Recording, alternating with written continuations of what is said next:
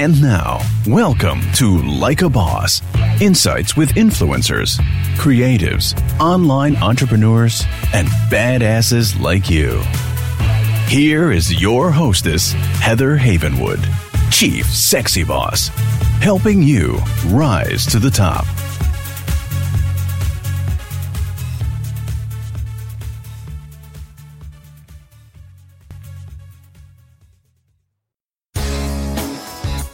Are you a coach, consultant, small business owner, or online entrepreneur?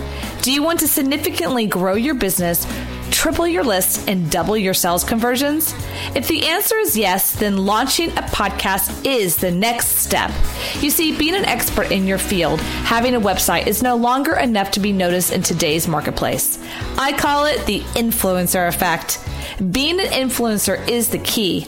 You see, people do business with people they know, like, and trust. And having your own podcast helps people to connect with you. If you're interested in having me help you launch your own podcast, grow your influence, and promote your business, then go to influencergrowthformula.com. That's influencergrowthformula.com. And let me help you rise to the top.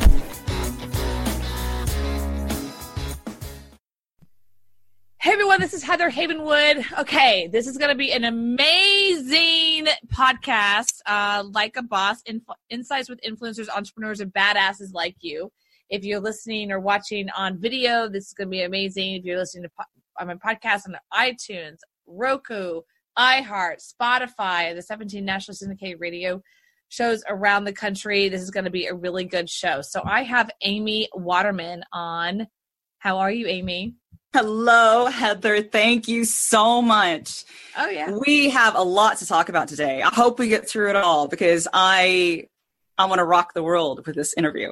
This is going to be a really good interview because you and I have had some really awesome chats in the background about this wonderful topic. And I'm just going to share with you who she is in the world, and then we're going to dive in. This is something that she doesn't talk about at all either. So that's even better. I think that you haven't really talked about this in the world out there. You know, you just kind of privately and doing some work energetically on it. So this is going to be really awesome. So to tell you who she is, Amy Waterman is the host of YourBrilliance.com. Her dating and relationship advice has been featured in over a dozen ebooks and online courses. She's been writing for women since 2005, focusing on the way in which the latest scientific research has totally transformed our understanding of love and relationships. Her latest book is The Pleasure Principle, which teaches women to follow their pleasure towards more health, happiness, and love. Whoop, whoop. Cool. So let's talk about it. So one of the things that you and I talked about in our interview was bringing the sexy back, or bringing the basic boss back into sexy, right? Yes. So let's just start out. So gender roles have been breaking down slowly over time, but there is one place where the gender police are completely unforgiving of any stepping outside of gender roles.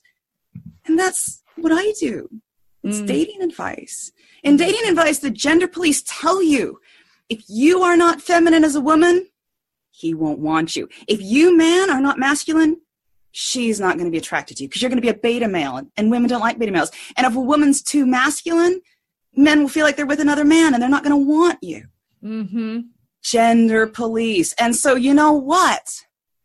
These gender police have been telling men to be a certain way and women to be a certain way since Victorian times. Mm-hmm. This advice that men have to be men and women have to be women dates back to there are people out there who love the Victorians.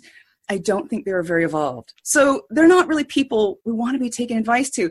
And what I want to share with you today is that the latest, most cutting edge research points to the fact that women, our masculine energy is going to do amazing things in our love life. Men, your feminine energy is going to make you happy for the rest of your life. Everything that we've learned is wrong. So let's talk about this for a second. Let's go personal for a second because it's my show and I get to do that, right? One of the things that I've been doing dating coaching recently. I've actually hired dating coaches and things like that recently. The last 6 months because I had a huge breakup 2 years ago. And then I had another one 8 months ago. And one of the things that I realized in the dating coaches is it was very gender police. Like, you need to be this way, you need to pull back, pull back, pull back, pull back. And that's like telling, how do you say that? It's like telling water to go back into the well or something. It's like, how do you do that? I'm like, how do I pull back and not be this way? It's like, if they don't like me, then who they are, then they're never gonna like me. What is it? How do I do it? Pull back so much that once they get to know me and like me, and then all of a sudden I kind of jump out at them. And let me just take this moment for a second on my show. I am so sick and tired of telling people to chill out and calm down and don't be that way and be nicer and be sweeter and be lovinger and let me be me. Let me be me. Trump's being him. Howard Stern's being him. Madonna's being her. Stop telling me I need to be a certain way. If you don't do this, no one's going to love you, Heather. I've been told that since I was 7. And more recently than not ever. Or my favorite is, oh, he's scared of you. That's my latest. I had someone I dated this last summer. The number one thing someone told me, they said, well, you scare him. I'm sorry, excuse me. I scare him. He slept with me. We slept together and I scare him. What is that? Boo. Like, I don't know what that means. Boo. Like, so Heather, I want to say something right now. And that is ridiculous. They're not just putting you down, those people giving you that advice. They are putting men down. One of the things that's really changed my thinking is looking at how patronizing dating advice for women is towards men. You know what? There are so many good guys out there. There are so many guys who want love and marriage. What is that? I mean, is that what you're saying? Like, if he's scared of you, so you need to pull back. I'm like, no, he needs to step up. Or are you telling me he's such a pansy that he can't step up? I think it gives men an out to say they can't step up. And you're right. They're, like you said, they are patronizing the men. They're saying, oh, you're not strong enough to handle her, which is absolutely crazy. So I want to quickly butt in. So I have so much to talk about, but I want to talk about female-led relationships. That term is a bit of a kinky term, but there's a wonderful woman called Tierika Patterson who's invented loving female-led relationships, and they are relationships in which there is an explicit agreement that the relationship exists to make her happy. The whole relationship is about making her happy. And you know what? That is one of the most popular topics on my website, on my show, because men want to make women happy, and they love being told how to do it. Nothing makes them happier than to put a smile and know that their woman is satisfied. Men are good people. They are good people, and dating advice doesn't recognize that. No, dating advice basically, I mean, I did the other side for many years. Many know that I did the dating advice for men. However, after I started getting into the business where I was like really trying to help men, what I realized the only way to make money in that business, right? There's a difference sometimes of helping and making money. And I only realized that the only way to make money in that business was to really sell dick pills. I mean, that's what I basically ended up just being a dick pill pusher, because they didn't really want to learn relationships and understanding and communication. What on my list was, anyway, I'm not saying all men. What I realized is that, and I think a lot of that has to do with, and tell me what you think of this, is that I think the pressure of understanding relationships has been on women. So many times if relationships don't work, men are like, I don't know. I didn't know she was unhappy. And they kind of do this thing because I have it that men don't want to understand the mechanics of it. Right? So all that pressure to understand relationships falls on the female. What do you think of that? So this is really interesting. This is where it comes to men, your femininity is the key to your happiness. So the Gottman Institute has done some of the top, most amazing research on what makes marriages last. And the number one thing that determines whether a marriage will succeed or fail is the man's ability to accept influence from his wife. And we could call that let's stop his emotional intelligence. Let's say that again. Let's say that again. Yes. Repeat that. That was beautiful. Say that again. The number one, so this is the Gottman Institute, very solid research.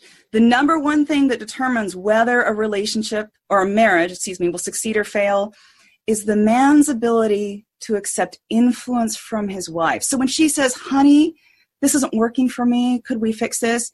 He's like, tell me more, right? Marriages fail. When she comes to him and says, honey, this isn't working for me, he's like, deal with it. I don't have to do anything you say. I'm a man. What are you bothering me with this stuff? Marriages fail. So this is also backed up in additional research that has found relationships where there's strict gender roles, where the man is dominant and in charge of his family, and he says, and the woman's like, okay, honey, and I'm going to take care of all the children, I'm going to take care of the house. Those marriages aren't happy. They're just not happy. And what's worse, they don't have very good sex either. No, they don't. They don't. So the key to the happiness in marriages, and I've had people, mark me as spam because I've said this in newsletters.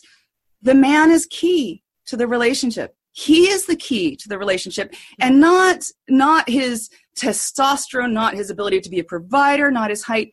It's his emotional intelligence and his willingness to work with the woman he loves to create a happy marriage or relationship. Mm-hmm. And that's just not just marriage, that's relationship, that's partnership, that's connection. Mm-hmm. So I really want to talk about this, bring boss back into sexy, which is you and I have been talking about. So go there. Yes. So this is for the ladies. Ladies, you have been told that you must be feminine. Ugh. And that it is your feminine energy that will attract him to you and give you a great sex life and make you live happy ever after. And guess what? It's not. I'm so sorry. It's actually your masculine energy, and they've been lying to you, and I'm really, really sorry, but we're going to fix that today. So, feminine energy. Do you need more of it? Answer this question. Are you female? Yes. Do you like being female? Yeah. You've got feminine energy. You've got all of it you need. I'm good. Because you love being a chick. I love being female. Oh my God, I love you. That's all I need, right? Yeah. You are filled up to the brim with feminine energy. I love it being feminine. I do. I love my wearing pink, and I love my little thing in my lashes and my blonde hair and like my rings and all my stuff. I mean, I love that kind of stuff. You know what I mean? I'm going to let you finish what you're saying, but I want to show everyone, the audience, they can't, if they're podcasting, they can't see this. 1 second. I'm going to grab something so you can see it. This is my dominatrix whip. Oh yeah, I have it. So first of all, I have it for my clients because sometimes I get bad. But it's also to remind me of like, this is me. But the dominatrix is a negative connotation to dominatrix in Hollywood. The actual, if you really study BDSM and things like that, and I'm going to bring this back to you and what you think of it, is dominatrix is actually serving. The strong energy, the masculine strong energy of dominatrix is actually serving and really being supportive of and being accountable of. And I always think of really good moms, who are like taking care of the family and making sure everything's handled. And they're really being the dom, but they're also being like this massive space of love and contribution and nurturing. But just in case any of my clients get upset, or become little snots, I have my little dominatrix whip. So go back to this. That is fantastic. So no, I mean, we could go. So I want to quickly let's just talk about sex since we're on it. Yeah. So where does a woman's sex drive comes from? Does it come from her femininity and her surrender and her sensuality? Well, actually, if we look at the hormonal level, it comes from her masculine energy because a woman's sex drive is driven by testosterone, just like a man's sex drive. So it is your masculine energy that is responsible for your desire. Now, one of the interesting things is we often hear that women are to look beautiful and to fall into his arms, and don't want that anymore. So, and I don't know whether this is a result of Me Too or it's a result of just how culture is changing. Men are tired of being the pursuers and the people who desire women. You know what they want? They want to be the objects of desire. This is a research study of 72% of college-age men. Men want women to initiate sex, and they want to feel desired. Your desire, that masculine testosterone-driven roar, that turns him on. So let's just look at sexual polarity for a second. Okay. I've heard this myth. And this is I blame David Data for it. And if you look at David Data and look at his credentials. Oh, you blame him? Oh, that's interesting. Really? So he's probably not someone I would follow. So Rumi, I'm very much into research and hard data. I'm not into popular psychology, and that's David Data.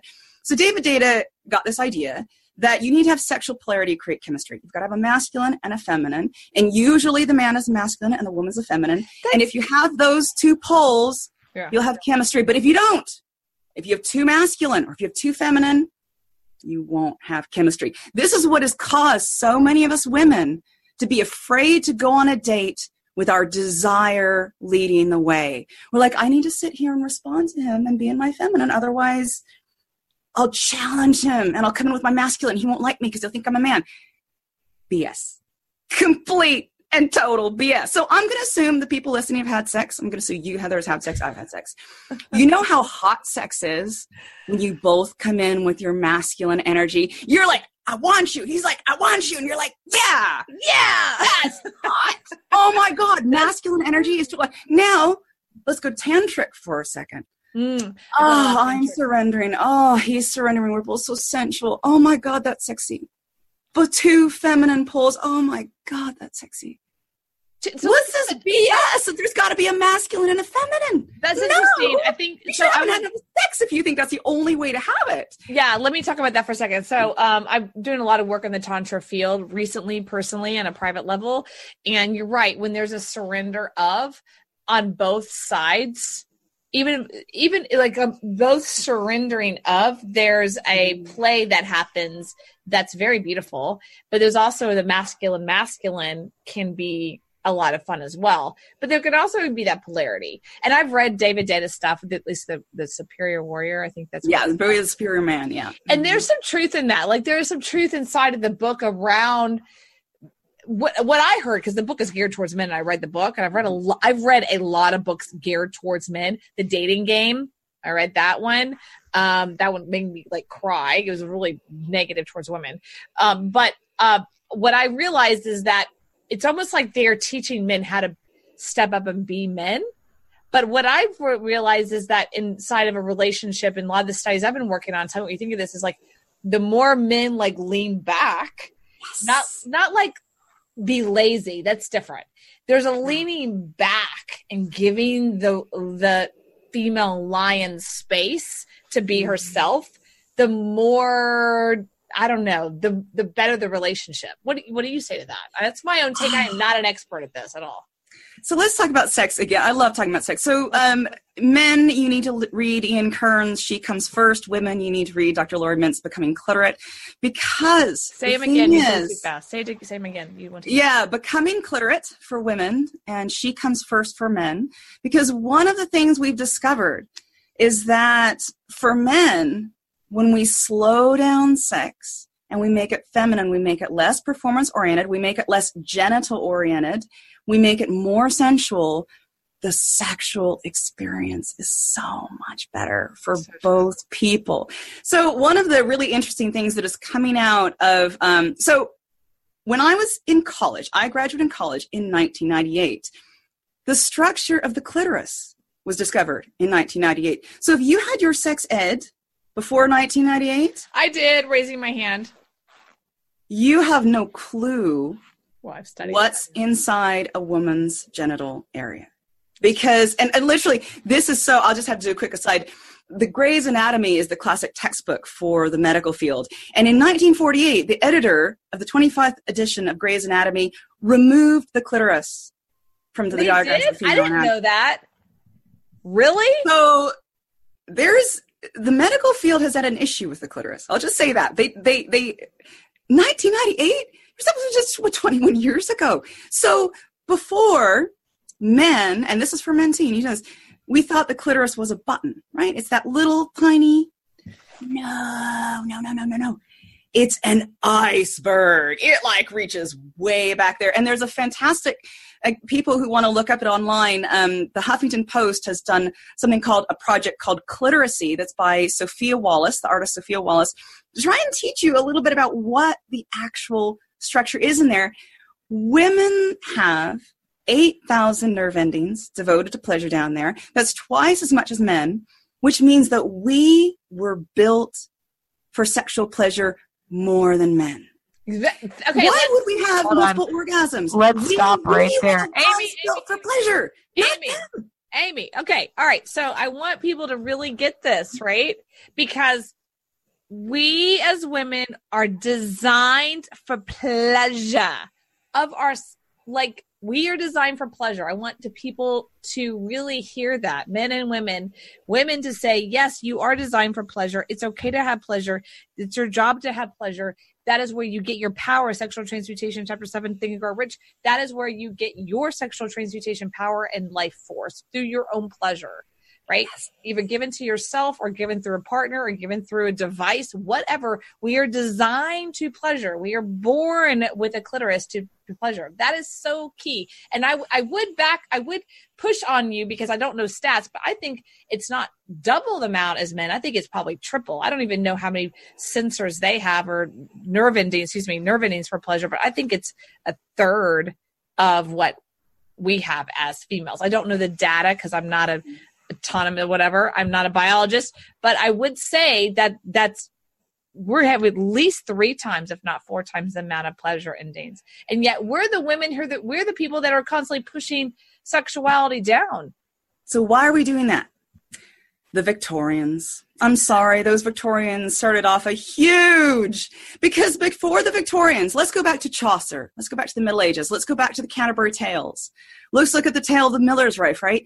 Women in the Middle Ages and from beyond, the Greeks, women were dangerous because we were the lusty sex. We were the lusty ones who tempted men and drove them to despair. Men had to protect themselves against women's lust for sex. And no wonder, if our bodies are built for pleasure and we can have multiple orgasms, we actually have higher sexual desire than men.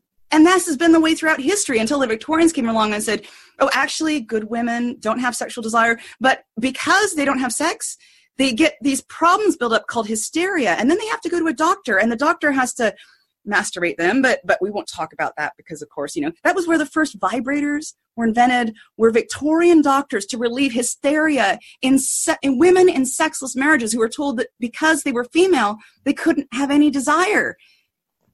Whoa, we're still dealing with that. Good girls don't have desire. Well, I'm sorry.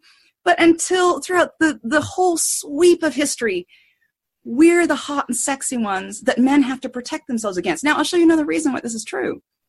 Monogamy, right? Mm-hmm. Today, there's a lot of people who tell you monogamy is the way women want relationships. Women are marriage-minded people who want to be in monogamous relationships. And we're like the monogamy police. You can't cheat. You've got to stay true to me. Why was monogamy invented? I don't know. It's because there's all these horny women who wanted to sleep with other men, and the men had to stop the women from sleeping around, so they invented monogamy. We know this because we know that monogamy did not stop men from cheating. The only purpose of monogamy throughout the sweep of history was to keep the lustier sex, us women, from cheating. Mm-hmm.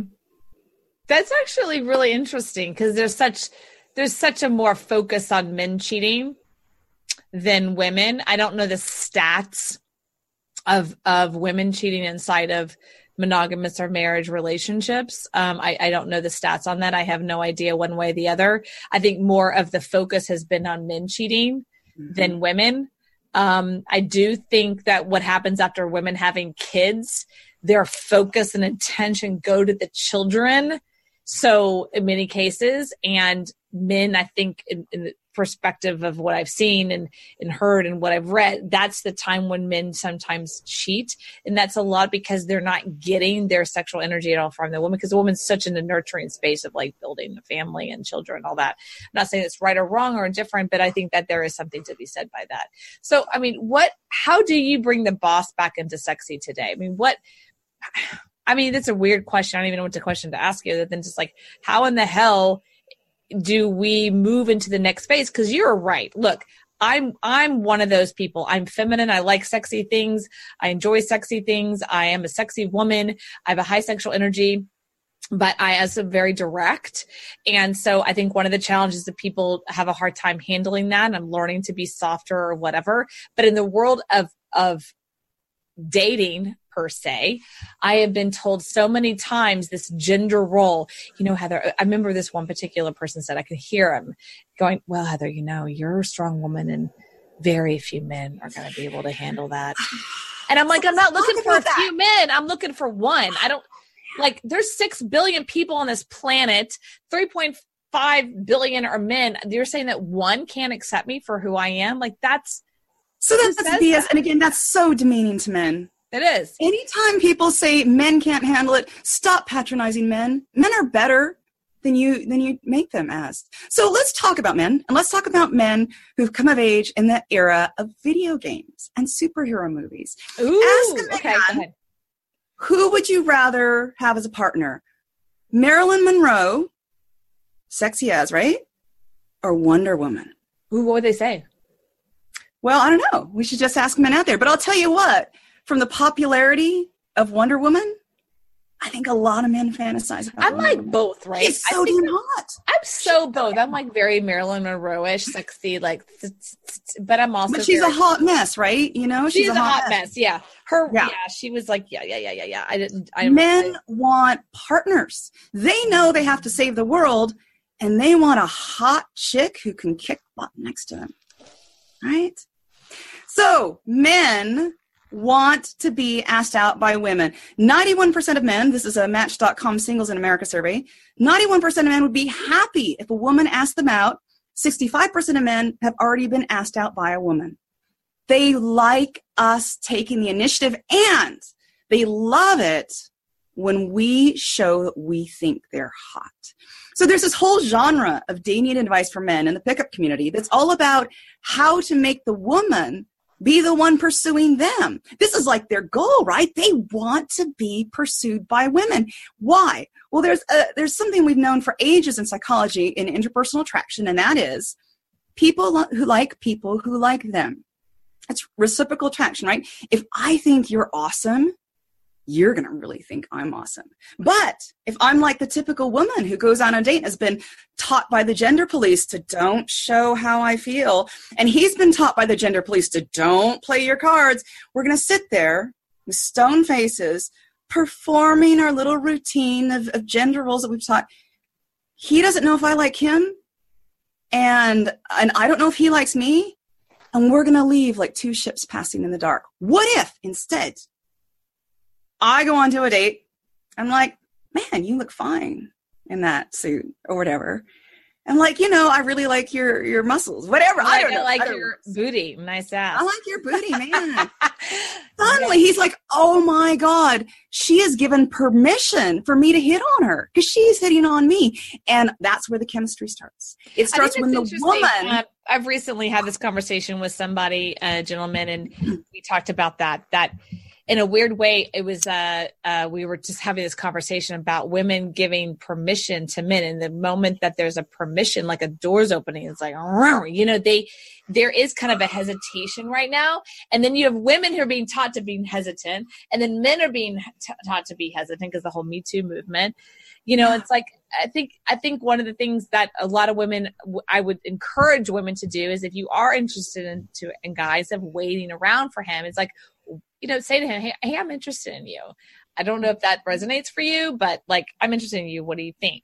See what happens if they're like, oh, I had no idea. I've been like totally longing for you for like a year. You're like, oh, I had no idea. Because I think men specifically nowadays, they drop hints, but they're like really subtle. Like, they're like these tiny little beepers, beep, beep. And women are waiting. That's why when the Me Too movement, some of it's funny to me. I know there's a whole world around being like really sexually assaulted that I'm not talking about. I'm talking about like other things. Like, oh, I can't believe that man like hit on me. I'm like, oh, what? A man hitting on me? Oh, I want him to do that. Like, that's awesome. Because when a man hits on me, which is like so rare now, it's not because I don't think I'm great, but they're being taught don't hit on women. I'm more like, hit on me. Oh, thank you so much. I'm not interested in you, but you're amazing. Thank you so much for being so courageous to coming up to me and saying something. Thank you, thank you, thank you, thank you, thank you. Because I want to acknowledge that and encourage that flirting. People have stopped flirting, Amy. They have stopped smiling at people and going, hi, I go to the gym and I'm sitting in the gym with 50 other men.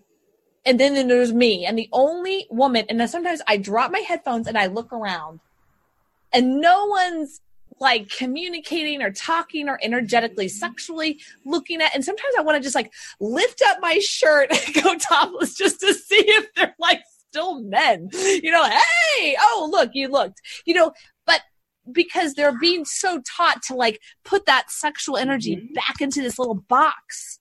Yeah. And that's but let's not, and men can do whatever they want, right? But this is where we women step up. And here's one of the problems with women stepping up. So we are in a situation where Me Too has created men who are hesitant, and the gender police has created women who are passive. Nah, not going to work. So what we need to do, ladies, is find out what it means to be an agent of desire. What do I desire? How does it make me feel? And how do I communicate that desire to a man? And when we do that, the men go up. It ignites desire. So you know what? Again, we were wrong. We were told that being feminine and passive and surrendering is what creates sexual chemistry. BS. What creates sexual chemistry is our desire and our willing to own that desire and communicate that desire. It's hot. Well, how do you do that? Let's go into it. How do you go into communicating that desire as a woman? This is really critical because we're not taught this. I talked about this 1,000 times. I was taught as a Southern woman in Houston. I was a Baptist to lean back, don't go up to men, don't tell them you like them, all that stuff. And here you are saying we need to tap into our desire and show it. Like, how in the world do you do that? It's so counterintuitive. So we talked about this before the interview, but I wanted to mention it again.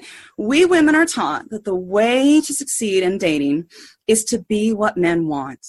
My job is to ask you, what do you want? I can be that thing so that you'll want me then, right? Forget about it. I really don't care whether he wants you. I actually don't care about him at all. What I care about is what you want. Can you say, I want you, instead of, who do you want me to be? We've got to stop being the passive ones, ladies. That's so vulnerable for even me to say, I want you, because I'm so trained that it's the man's job to want. And there's a good reason to be vulnerable. So one of the things that passive feminine role has protected us from for hundreds of years is rejection. You know how much rejection the average man goes through? We have no clue as women. We have no clue, right? No clue. So women, when you step into your masculine energy and you own your desire, you're going to find that some men aren't going to want it. And instead of, and this is why it's so hard for women. We've been raised to be people pleasers, right? So if a woman dares to say, I want you, and he says, no thanks, I failed to be what he wanted. I failed to please him. I'm a failure, right? That's a problem we women have got to sort out. We've got to stop being people pleasers. It does not matter if you want him and he doesn't want you. Who cares? Who cares about him? What matters is, man, that felt awesome to be hot for that guy. Our desire is so amazing. So I talked to you about this before. I've written a book, The Pleasure Principle, that's kind of starting out the foundation of some of these ideas. And the whole thrust of the pleasure principle is that we should go towards what gives us pleasure rather than away from what gives us pain. So in dating, what do? We try to avoid rejection. We try to attract all the men by being this generic view of femininity. And that way we won't experience rejection, and that'll be great. But that doesn't get us anywhere, because what we're doing is we're avoiding the pain of rejection. We're not going towards what we want. So my challenge for women who want to maybe step into their masculine on a date is, all you have to do is this. You have to forget about him. Forget about whether he likes you. Forget about whether he's enjoying the conversation. I don't care what his experience is. I really don't care about him. I care about you, right? And what I want you to do is to focus on what feels good. What do I want? What would make this even better for me right now? What do I want to tell him about how I feel towards him? I want you to really sit there on that date and focus on what makes you feel good. And sometimes what makes you feel good is going to be saying, I'm really sorry. I don't think this is working out. Let's not waste any more of our time. It was nice meeting you. Goodbye. Sometimes you're not going to want him, and you don't have to sit through that date. You can leave, because your only loyalty is towards your pleasure. Now, I know there's a lot of women out there who's thinking, that sounds so selfish, and we don't want to be selfish because men are selfish and women are people pleasers, and that's how it's. No, right? Because when I tell women to be selfish and to focus on their pleasure, I'm very conscious of the fact that I am talking to good women. And us good women, we have been so trained to self-sacrifice and to make everybody else happy that we need the selfishness as an antidote. It makes us balanced. It doesn't make us jerks. Focusing on our pleasure makes us balanced. So I just wanted to clarify that. Keep going, right? So in the world of pleasure, this concept of saying to someone, I desire you and I want you, is so counterintuitive for women, but it's also on a cultural level, very counterintuitive. So when we do that, Amy, what are we tapping into? Tell me more about this pleasure principle side of it. Well, I want to talk, I keep wanting to go back to talking about sex. So if you don't mind, I'm going to talk about sex a little bit more. Go for it. Like, go what you want to just go. Yeah. Go. So I know you've read Regina Thomas Howard's Pussy, right? So that is, I think, a really good foundation for, it's a bit new agey. I find that a little bit challenging, but if you don't mind that new agey stuff, that's a real good primer in tapping into your sexual energy. So when women see themselves as sexual creatures, when we see ourselves as actually, we are the more evolved, we have more capacity for pleasure than men, we're actually more sexual than men, that changes a lot of things. It doesn't mean that we suddenly go out and we have sex like a man. It says, what does having sex like a woman feel like? How do I want to have sex? Because maybe I don't want to have the kind of sex he has where it's all genital based. Maybe I want to have full body tantric sex. Maybe I want to have 20 minutes of eye gazing before. Like, so when we start thinking about these things, like this stuff, this starts turning us on, because no longer are we having sex the way men want to have sex. We're saying, what do I like? What feels good to me? And one of the really interesting things that we found is that when we go back to monogamy and we go back to cheating, there's an amazing book that came out last September by Wednesday Martin called Untrue. That's actually about women cheating. And one of the amazing things we found out is that women actually suffer under monogamy. They lose monogamous relationships. Sleeping with only one person is harder on women than it is on men. And we think, wait a second, what? Surely men are the ones whose sexual desire cannot be contained by a monogamous relation. Actually, no. The research says it's women. And how do we know this? Because studies have shown that women's desire decreases for every month they're in a relationship. And this has been proven across the board. The longer women are married to somebody, the more their desire goes down. Now, that marriage ends, that relationship ends, the woman goes back on the market, she finds someone else. Does she still have this problem with low sexual desire? Dun, dun, dun. No, she doesn't. Boom, her sexual desire. I mean, I'm just thinking about the people that are married right now. Like, it kind of killed me. So can you talk about how to keep one's sexual desire up in a monogamous, committed, loving relationship? So novelty matters more for women than men, right? We hear that men, no, women, we need it. And so one of the ways that we can become, this is Esther Perel has some great work on how to reconcile the erotic and the domestic, as she calls it. And one of the really interesting... The erotic and the domestic. Erotic and the domestic, they cannot survive together. The more domestic the relationship, the more desire goes. Oh my gosh. What do you think? Hold on. I'm sorry to interrupt you. Hold on. I really apologize. I apologize. Really, I do. Well, what do you think about long distance relationships? Does that create more of the sexual energy? Crazily enough, and I've seen the study, yes. Really? So one of the ways, there's several ways, to keep the sexual desire alive in a relationship. First of all, it's for the woman to own the fact she's a sexual being and that she might need a little bit more help. It's for him to read She Comes First by Ian Kerner, and for her to read Becoming Clinic. You need to know your anatomy, right? So there's a lot of new stuff that people need to learn about how to have sex to make a woman happy. But absence is a really, really powerful battery for desire, right? Mm-hmm. Think about the longer you're apart, the more your sexual charge builds in that battery, right? And when you're together, it drains away. So what this means is you've got a guy and you're texting him all day long, or you're both on Facebook and you're messaging one another, and you see what he's had for lunch on Twitter. You might be killing your sexual desire. And this is, I know this is totally insane, right? But there are actually a lot of sex therapists who are not friends with their spouses on Facebook and do not text them, because we go to work each day, we don't see each other. Man, when we come home, we have a lot to talk about and we're hot for each other. But if we've been in contact all day through digital devices, well, I know what he's done all day. I don't need to talk to him, right?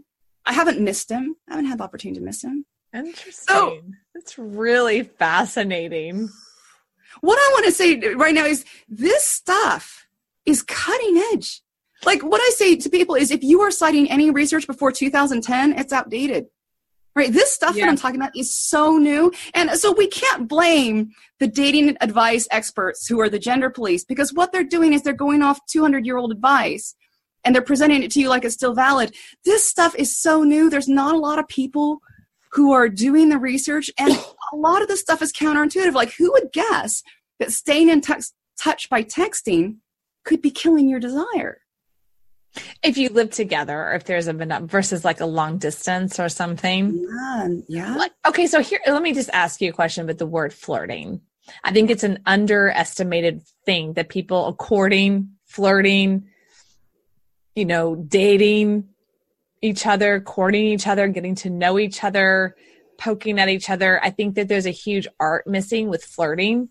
In general, and flirting can mean just smiling at a guy across the room or smiling at a woman, and you never talk to them, but you're flirting. I mean, there's a desire there that I think is it's not done as much anymore. I'm going out of my way to flirt with people, even to, at Starbucks. Hi, how are you? Like, because I think that practice of flirting and having fun and just being like flirting is a positive thing for everybody. And people sometimes are kind of taken back by it, because I think it's not because of they're upset. It's more like, oh my God, someone's flirting with me. I don't even know what to do with that.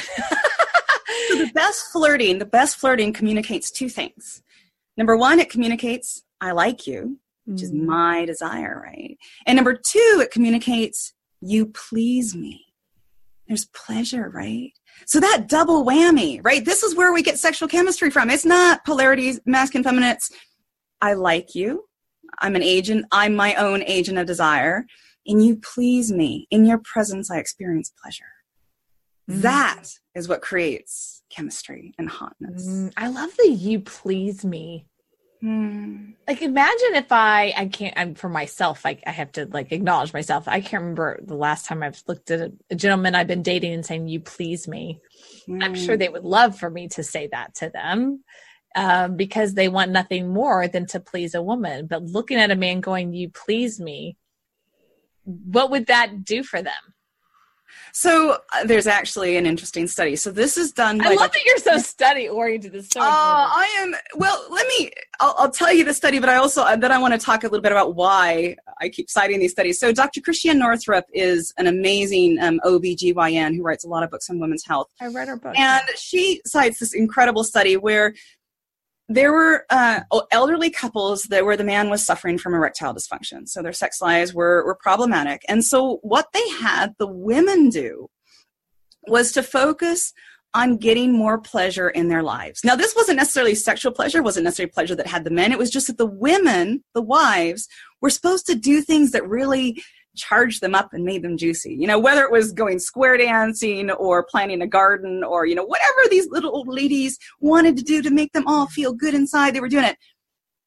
It cured the erectile dysfunction in the men. And afterwards, Dr. Christiane Northrup sums it up by saying, pleasure is virtual Viagra. Your pleasure, even if it's non-sexual, even if it has nothing to do with him, turns him on. Nothing turns him on more than watching you abandon yourself to your pleasure. So ladies, why are we trying to please our men in bed? Why? Stop it. I don't care whether he has a good sexual experience. All that matters is your pleasure. That's right. That's all that matters is my pleasure. Woo-hoo! That is true. Because what can you do a because on that, or the study, or can you go into the why that is? Is it because of that that when a man has, I mean, I'm just curious. Okay. So there's some interesting, so this is, again, going back to my book, The Pleasure Principle. Yeah. When we experience pleasure, we actually, there's some biochemical effects in our body. And one of those is a boost in a level of a molecule called nitric oxide. And nitric oxide is like this master molecule. And what it really does is it makes the blood flow a lot smoother through our veins. So obviously when you've got great blood flow, everything's working better. And funnily enough, that's how Viagra works. It boosts nitric oxide. But an easier way to boost nitric oxide is to experience pleasure. Mm-hmm. But here's the thing about it. You can't store up pleasure. So you experience pleasure now. It boosts your nitric oxide. The pleasure goes away. It goes down. So just to let you know, it's not like you got to keep doing it. You can't just do it once. You can't do one amazing, pleasurable thing like go on a 2-week vacation to Aruba and then expect to experience the benefits all year round. Daily practice of pleasure. Mm-hmm. Let me ask you a question. I'm going to bring up something totally separate. I'm kind of in a new direction. What have you ever heard of something called sex magic? No. Okay. Well, that's just a term, and I know when I explain to you, you're probably going to go there. But what I've heard about what sex magic is understanding that inside of either giving oneself pleasure or being pleasured by another is actually start thinking about what you want in life during the hormonal like release. And while you orgasm, you actually start to visualize what you want. And there's like a massive amount of energy that goes towards it. They call it sex magic. But it's really kind of what you're talking about. Have you ever heard of that, or do you have any studies on that? No studies on that. But I think that's very powerful. That's very powerful. And one of those things too, ladies, don't be satisfied with one orgasm anymore. Come on, ladies. Multiple. And that's, again, when we look at the old sex sirens of old, like Marilyn Monroe, how many of them credited their glow to lots of orgasms, right? But I also want to say one thing, I'm not saying for women that we need to have casual sex with men that we don't care about. What I'm saying is that our sexuality is something that we own, and it's something that we're in charge of, and it's something that we can control. So if your sexual energy is a solo endeavor, then that's fine. And if you're in bed with a partner who's not doing what you want, you can say no. Sorry, I'm done with this. I'm out, right? So this is one of the problems with Me Too. What Me Too has done is it's challenged men to ask for consent, but it's challenged women to say no to what they don't want. And it's as much on us as it is on them. Ladies, we need to start saying no. And we also need to start giving men direction. This is what I want. Do it to me this way. Mm-hmm. This feels great. Mm-hmm. That's the sort of stuff men want to hear. They don't want to hear, oh, I'm so beautiful. Oh, I'm surrendering into your arms. Come on. They like our masculine energy. They do. Let's go to Disney. Oh. Okay, ladies, hold on a second. I did not prompt her on that, and I gave her one word, and she knows exactly where I'm about to go. Oh, Disney. Of course. The worst. But can I just say, Moana. What's that? Moana. So ever since Disney hooked up with Pixar, so I'm a Pixar fan, right? Their movies have changed. Mm-hmm. We are no longer, the Sleeping Beauty or the Ariel losing our voice for the one we love. We are Moana. We are, you will do what I say, she says to Maui. She tells Maui that he's got to obey her. He's a demigod, for God's sake. And she's ordering him around, and she's a little girl. So, Disney, thank you. You finally figured out what little girls want. They want to order around demigods. They don't want to fall in love with wet-faced princes. But I was brought up on Cinderella and Sleeping Beauty and, Ariel, where she lost her voice for the man of her dreams. Mm-hmm. I can't tell you how many times I myself and other people I know have lost their voice for the man they loved. So I want to get personal here, and why is this important to me? Like, why does this even matter, right? So I've been doing this for a long time, right? But that isn't actually what matters. So I grew up in redneck America, probably 50 years behind the rest of the country. And America, unfortunately, is probably 50 years behind Europe. I grew up in a 1950s household where my father was the breadwinner and my mother was the homemaker. And in my community, that was the pattern that we saw. And because it's a rural area, a lot of the jobs have to do with, strength and muscularity. And the men have to go out and be the breadwinner because, that's the kind of jobs that are available. And the women have to stay home because life is hard and you need to have somebody to be doing the garden and the canning and the washing and being there for the kids. You've got to have those separate gender roles. So when I hear dating coaches say men should be men and women should be women, I look back to my childhood and I say, okay, so I grew up in kind of the classic 1950s culture. Were people happy? Was everybody happy? Was it great? Was it lovely? Was it perfect? No. The women were resentful. They were worn down. The men didn't really spend that much time with their kids, and they drank a lot.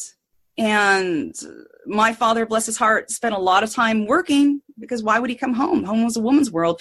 My mom was taking his care. He was out working.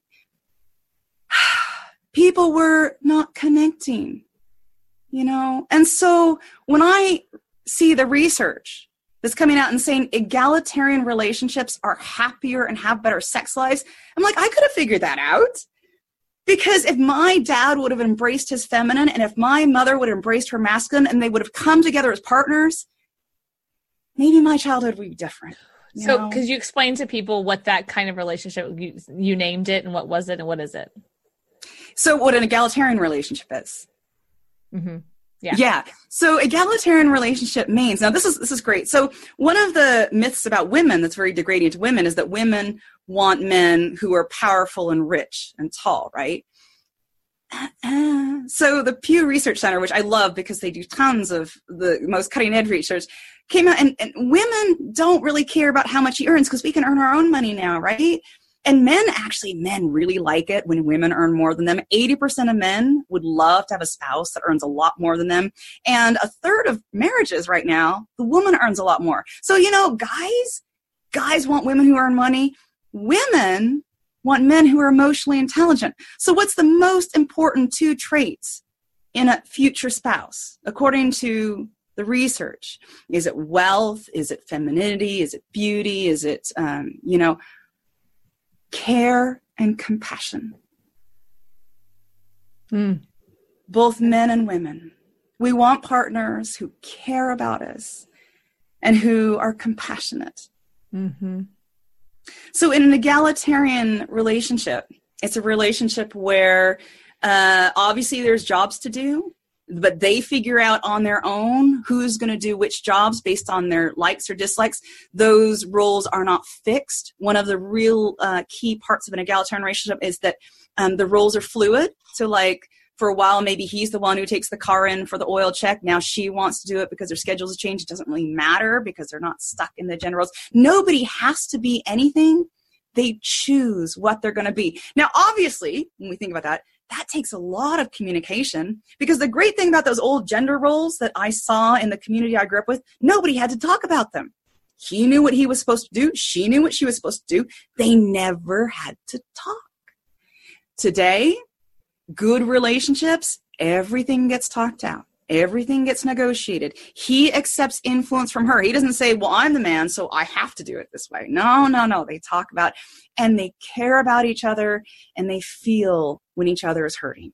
That's what makes a successful and sexy relationship. A successful and sexy relationship. That is, well, that's where we have to wrap it up. But that's what everyone wants. I think that's what I want, right? A sexy and successful relationship. That's your next book, by the way. I know you have like no books in you, right? But sexy and successful relationships. Heck, I would be willing to co-write that one with you, my dear. That would be fantastic. That would be awesome. Okay, done. We will call the agent in just a minute. Sexy and successful relationships, I think, is a really critical piece. And I love the fact that you're helping people bring the boss back into sexy. And that's the name of this show today. And that what you're creating, I absolutely adore you on how you're so into research. And I love the fact that you went against David Data. That is awesome. Like, you have no idea how I'm like, whoop, whoop. Because there's so many things with specifically, not just killing him, just that he represents a world there that you and I are very familiar with. There's other people inside that world, right? So he represents that because it's kind of a bigger name in that space than a lot of them. So there's a genre, or there's like a particular way of looking at viewpoints of men. And I don't think it's healthy. You know what I mean? So that's what I'm kind of pointing to. I think that's what you're pointing to as well. And I love the fact that you're talking about this in sexy and successful relationships, which I probably should name it that. I mean, thank you. And before we get just last words of where can they find you, but more importantly, like last words, if someone's listening going, girlfriend, how do where do I even start getting, where can I start? Give the names of the books again, and your book as well, so we can. Yeah. So I can sum up everything in one sentence. Okay. Your pleasure matters more than his. Mm. And that's tough. And I totally understand if there's people, especially men out there listening, people who say, I don't like that. And I understand that it sounds wrong. And something sounds wrong. It just does not sound right. Just think about it. I'm not saying that everybody has to do it this way. I'm not saying that this is right. I'm saying I spent the last 3 months looking at the data, and this is the only conclusion I could come to. I could be wrong, but I don't think I am. So you can find me at yourbrilliance.com. I do lots of writing. I do videos, interviews with experts. I do lots of stuff. But what I'd really like you to do is to come and check out my free gift. I'm giving away a free chapter of my book, The Pleasure Principle. Sorry, guys. This is just for women. And you can get it at yourbrilliance.com/free-gift. So come on over, check this out. See if your pleasure could change your life, could lead you in a new direction, and could turn on men in ways your femininity never could. Mm. Oh, that's really hot, actually. I love that. Say the statement again about pleasure. Your pleasure matters more than his.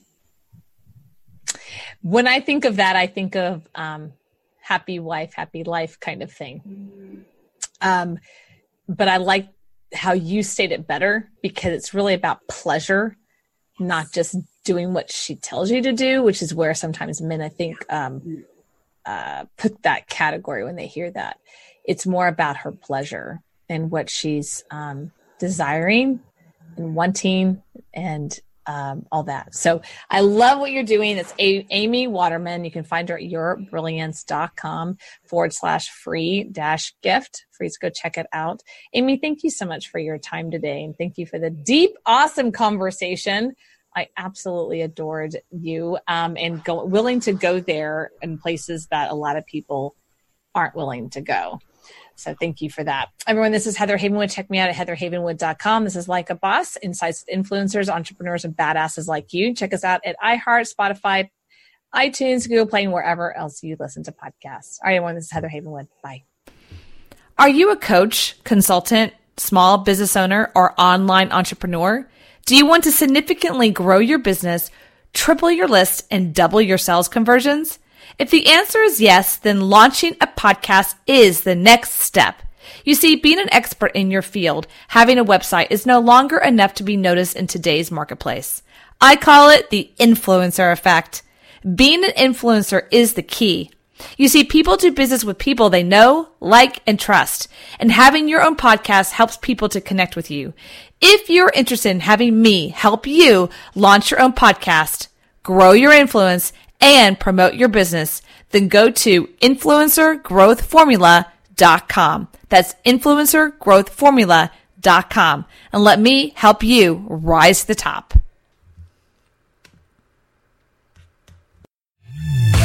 Thank you for listening to Like a Boss, helping you rise to the top. Join Heather's mastermind at influencertribe.com, where she helps you become an influencer and dominate your field. Follow Heather Havenwood on Instagram. Interested in interviewing or scheduling a call with Heather? Go to callwithheather.com. For more, go to heatherhavenwood.com.